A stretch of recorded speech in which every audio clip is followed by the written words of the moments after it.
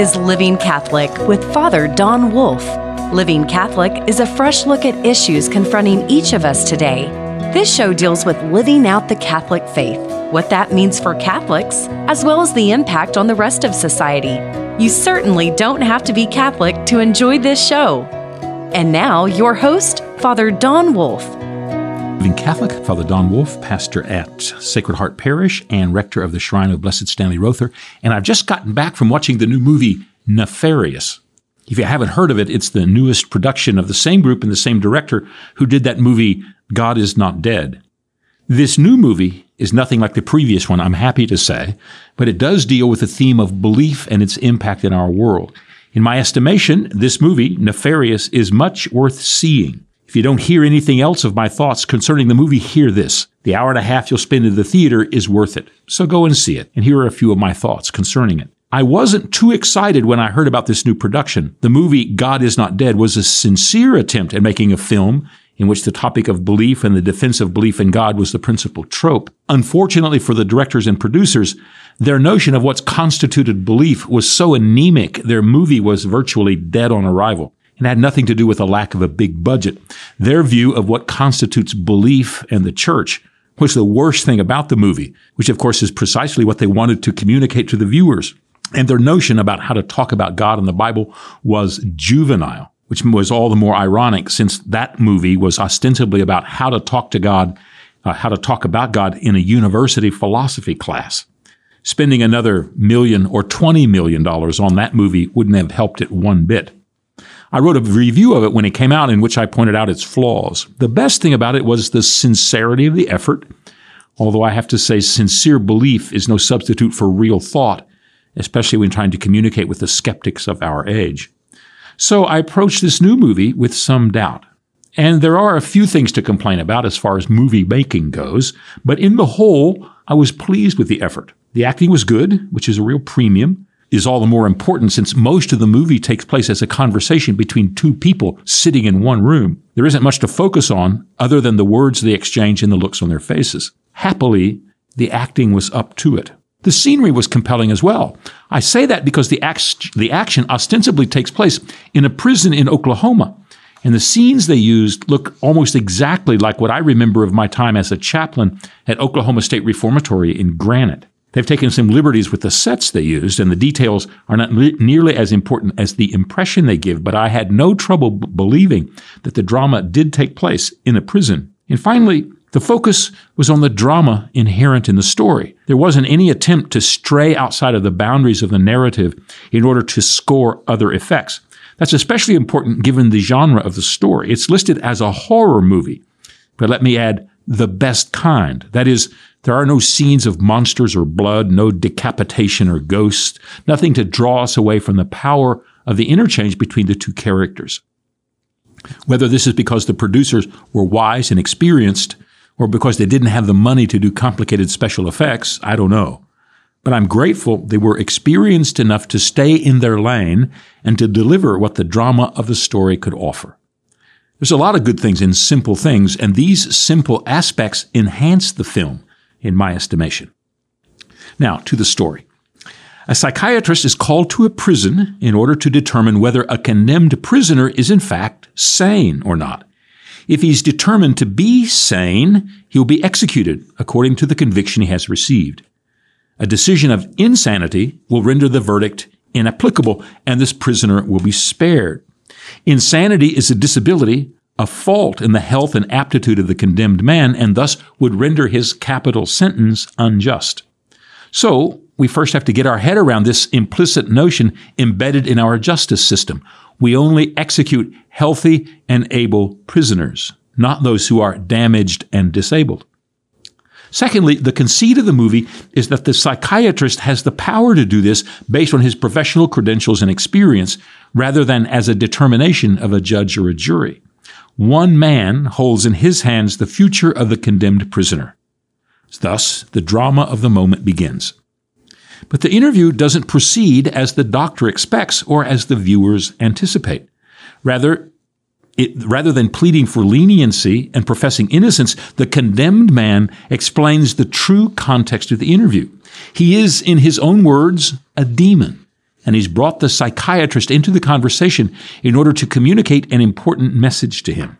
In fact, as a demon, he has no interest in preserving the life of the man who has been convicted and condemned.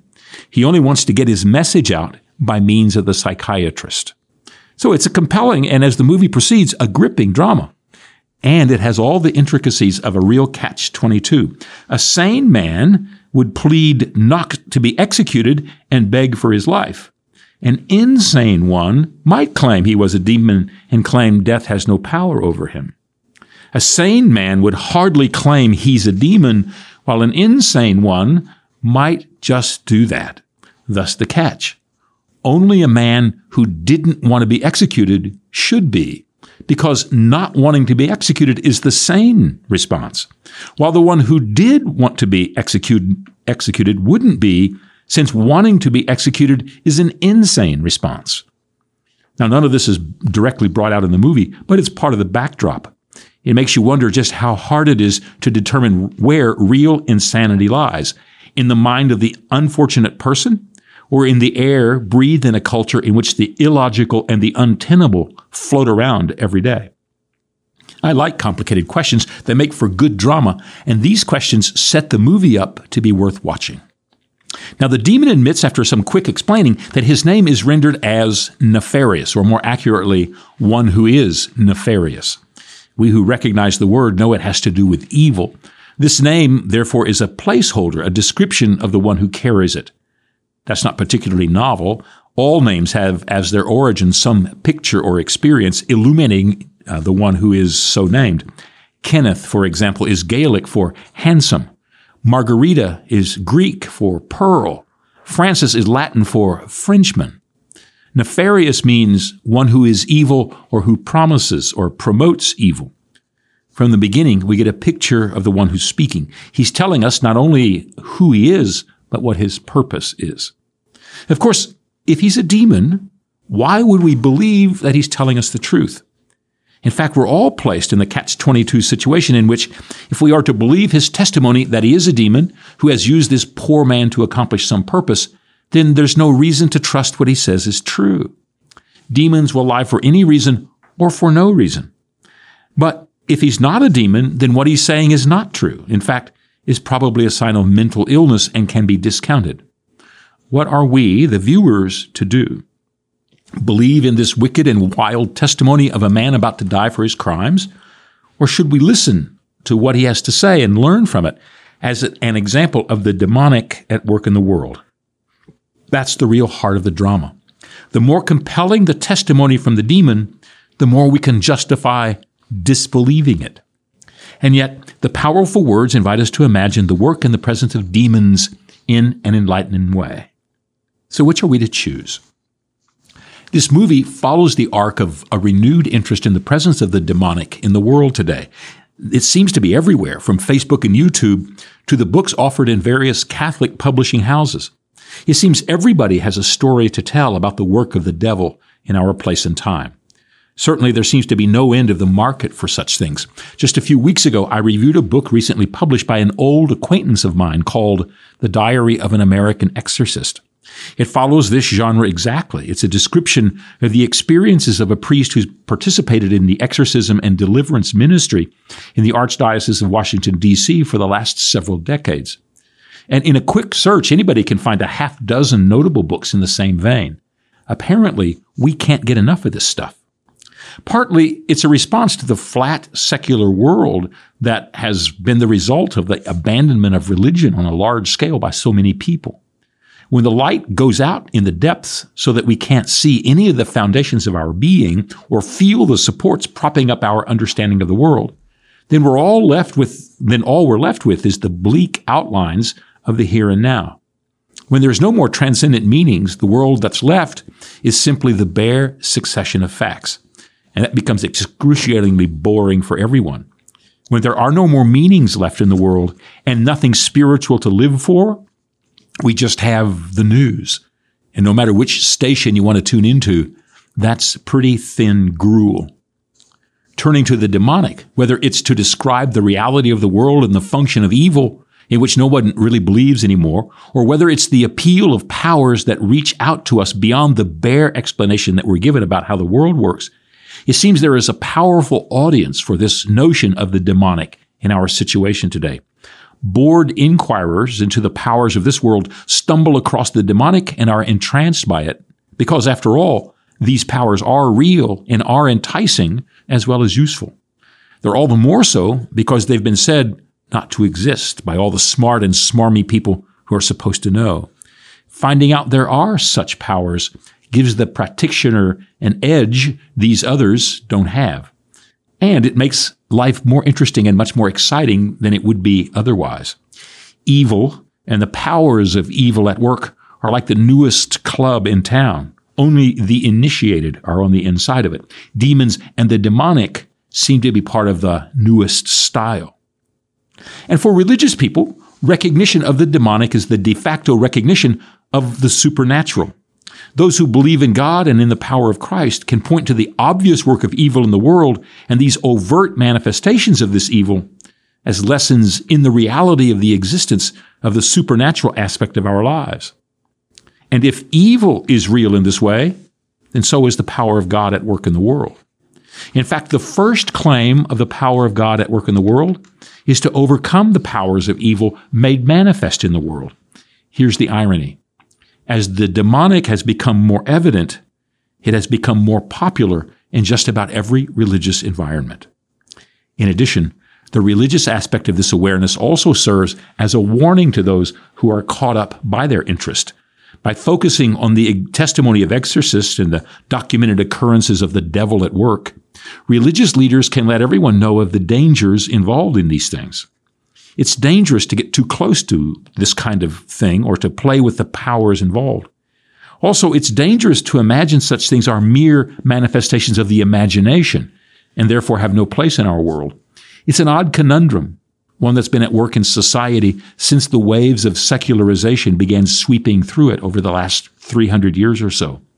The paradox is this: the more we define the world as having no place for the claims concerning God and God's presence in the world, and therefore we have reason to believe in God, the more the power of evil and its presence in the world remind us of the reality of the supernatural and the place of God in the world.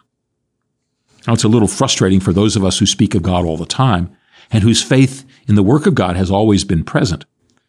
The actor George Burns captured it so well in his familiar lines in the movie for more than 30 years ago, the movie Oh God. Burns is testifying in court as God, and he's laying out this same paradox encapsulated by the movie The Exorcist that had become so popular then. He said, "Put some bad makeup on a poor girl and have her vomit pea soup across the room, and everybody believes in the devil. But look at an orange sunset, or the beauty of the Grand Canyon, or the innocence of a newborn baby, and nobody believes in God." What he didn't add was that there are quite a few people who began to believe that there might be a God just because they began to be convinced there might be a devil. Who wouldn't want to be sure God was real if he began to understand that the devil was real? It's obvious. And so we come to the heart of the movie, Nefarious. The psychiatrist is tasked with finding out whether the words of this demon are real or not, and if they are, what they might mean to the man who's going to be executed. Of course, the psychiatrist is an atheist, so he has no inclination to believe anything of what's being said. As this demon describes the process of possession and the means by which demons afflict people, he tries to help the doctor understand what he's facing, just so he'll understand, and oddly enough, so that the doctor will trust what he's being told. In the process of describing the possession, the demon wants the doctor to affirm and then affiliate with the demon's real message. It turns out the demon wants the whole world to know what his plans are and what the power of the supernatural can be. He wants to become a star, and he wants the psychiatrist to help him. Nefarious wants to come out of the shadows and hit prime time. In his own paradox, he has to convince the atheist expert in psychology that God is real, and the pseudo-intellectual dismissal of belief in God is empty and foolish.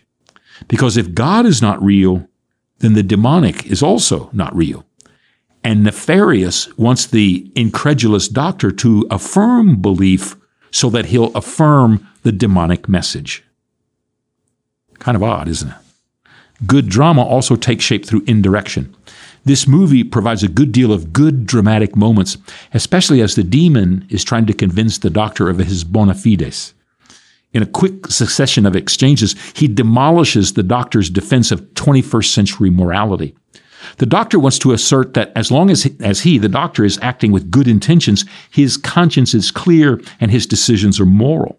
And in a trice, the demon dissects the vapid notion of these reasonings, and the doctor is left sputtering. Drama brings out of the shadows the uncertainties and the indistinctions that hover there. Again, by way of the reversals inherent to good dramatic irony, Mr. Nefarious wants the psychiatrist to understand just how immoral he, the doctor, has been, and how indefensibly hideous his actions are. Because once the doc knows this, he can know the reality of true evil and therefore go forward with the demon's plans to make the power of the demonic well known. It's almost an Alfred Hitchcock moment. Ultimately, the drama plays out and the doc hurries his decision based on the demon's timetable. As he does, he plays into the demon's plan, kind of. And in my mind, this is the weakest part of the story. I don't condemn the storyteller. It's a conundrum in every version of this kind of exposition. If the devil is so strong he can't be stopped, then we're all powerless in the face of evil. And so there's no reason for us to oppose or to hinder what the devil can do. We're all just puppets. But if the devil needs our cooperation, then what is the power of evil? Is it no more than the power of convincing? Nothing much more incisive than the powers of Madison Avenue? And if the power of God is utterly and overwhelming decisive so as to cast out all evil, then why does evil still exist? And how can its power operate among us? These are, of course, the great questions present in every generation and amid every manifestation of evil, or every example of belief in God, for that matter. The movie hits its weakest point when it tries to wrap up all the loose ends of argumentation and insistence. Suffice it to say, the demon is propelled into action, and the action achieves what he has in mind. It's actually quite frightening, no matter how inevitable it might be. One of my favorite exchanges is when the doctor repeated a trope very much popular these days. In fact, it was a topic of a book by a Harvard professor whose specialty is writing about brain function and human evolution. And the claim is that we've been making such steady progress throughout the unfolding of our civilization that there is much less violence, many fewer deaths, and much more self-fulfilling freedoms among us than ever before. Our present glows with the radiance of our goodness, and the path forward is covered in the roses of even greater promise. And when the doctor proposes this thesis to the demon laughs loudly. He then takes apart every aspect of this claim, citing the statistics on modern-day slavery, especially sex slavery, abortion, abuse, and the other elements of a postmodern life. Nefarious didn't mention our current celebration of self-castration, useless mastectomies, and lifetime hormone dependencies thrust upon children too young to take an aspirin without their parents' permission. But the point was made. Evil is perennial, and it's got a foothold among us. The demon's description of the sacrifice of children to the god Moloch is nausea-inducing, for sure. And just as an aside, if you'd like to see an astounding takedown of that premise, that we're all just getting better and better, look up David Berlinski's book called The Devil's Delusion. You'll get to see what an amazing author Berlinski is, as well as enjoy some incisive, irrefutable, indignant, and really funny writing. And all of this from Berlinski, who's an agnostic, but who just can't stand when atheists don't know what they're talking about. You'll love it. Religion makes an appearance in the film. A chaplain stops by as the conversation between the demon and the doctor begins. This priest is innocuous and excuses himself as quickly as he can. The demon's pleased at this potential danger to his mission, leaves the room, but he doesn't want to contend with the man of holiness and power. But the priest is quick to affirm that such questions about demonic control or even demonic existence is complicated and not easily addressed. And when he does leave, Nefarious calms down and the conversation can truly begin.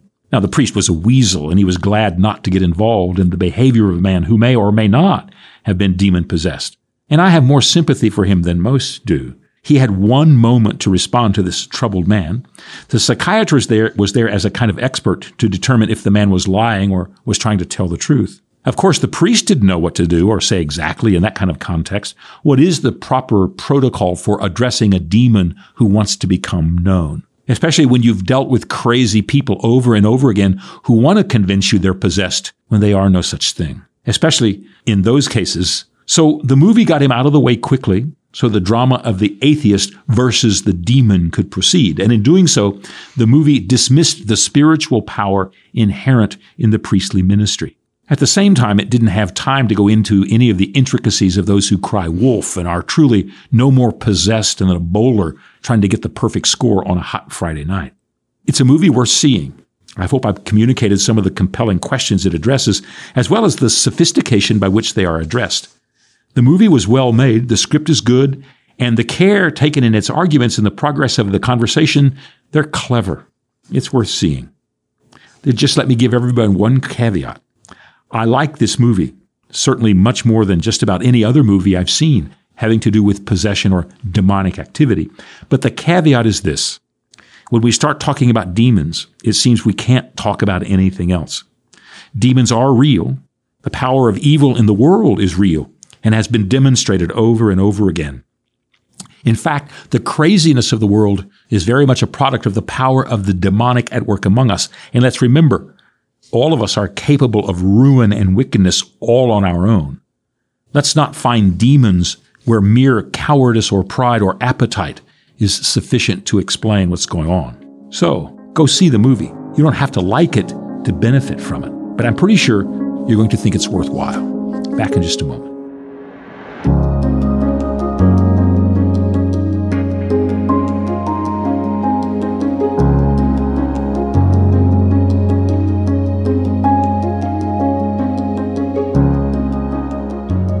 Welcome back to our final segment, Faith in Verse. We have a poem today called Peter's Interlocutor.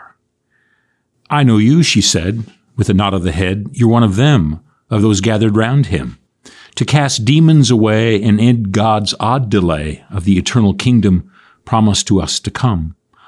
Oh no, he said, not I, with him about to die. I have more sense, you know, than to weather this blow.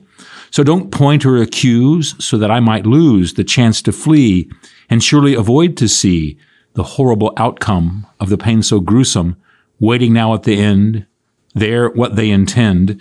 Tell no one who I am. Don't offer to lend my identity fully to the pious bullies who want their lives tidy and cast their nets widely to scoop up every life, eliminate every gripe. And so we'll kill easily, execute him feasibly, even if he were no more than odd, rather than the Son of God. Oh, so you do know him and get what he intends? I did catch your accent. It's given me more than a hint. Just admit so I'll know I haven't misread you so. I like to be right. I can hear at night. You're not fooling me. I don't have to see. You're radiant, you know. Can't deny it, though. You might now disagree. We all know freely. The one you followed has all things hollowed. You have my answer to all now. While you may be cowed, you are one of them who now follow him. You may hide in the dark, but your choice is stark. You've made it all plain, can't hide or feign. He's now your life. His teaching the subtle knife, excising foolishness.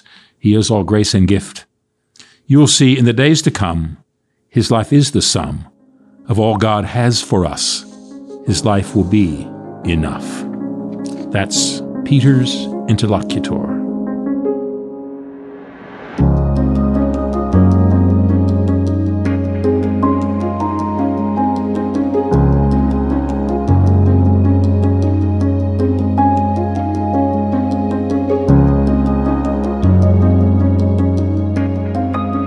The invitation to respond to this kind of interesting aspect in our day and time where there's so much interest in what's going on among us is one of the things that we do at Living Catholic. I hope that in the weeks to come, you can join us as we explore further. Hope to see you then.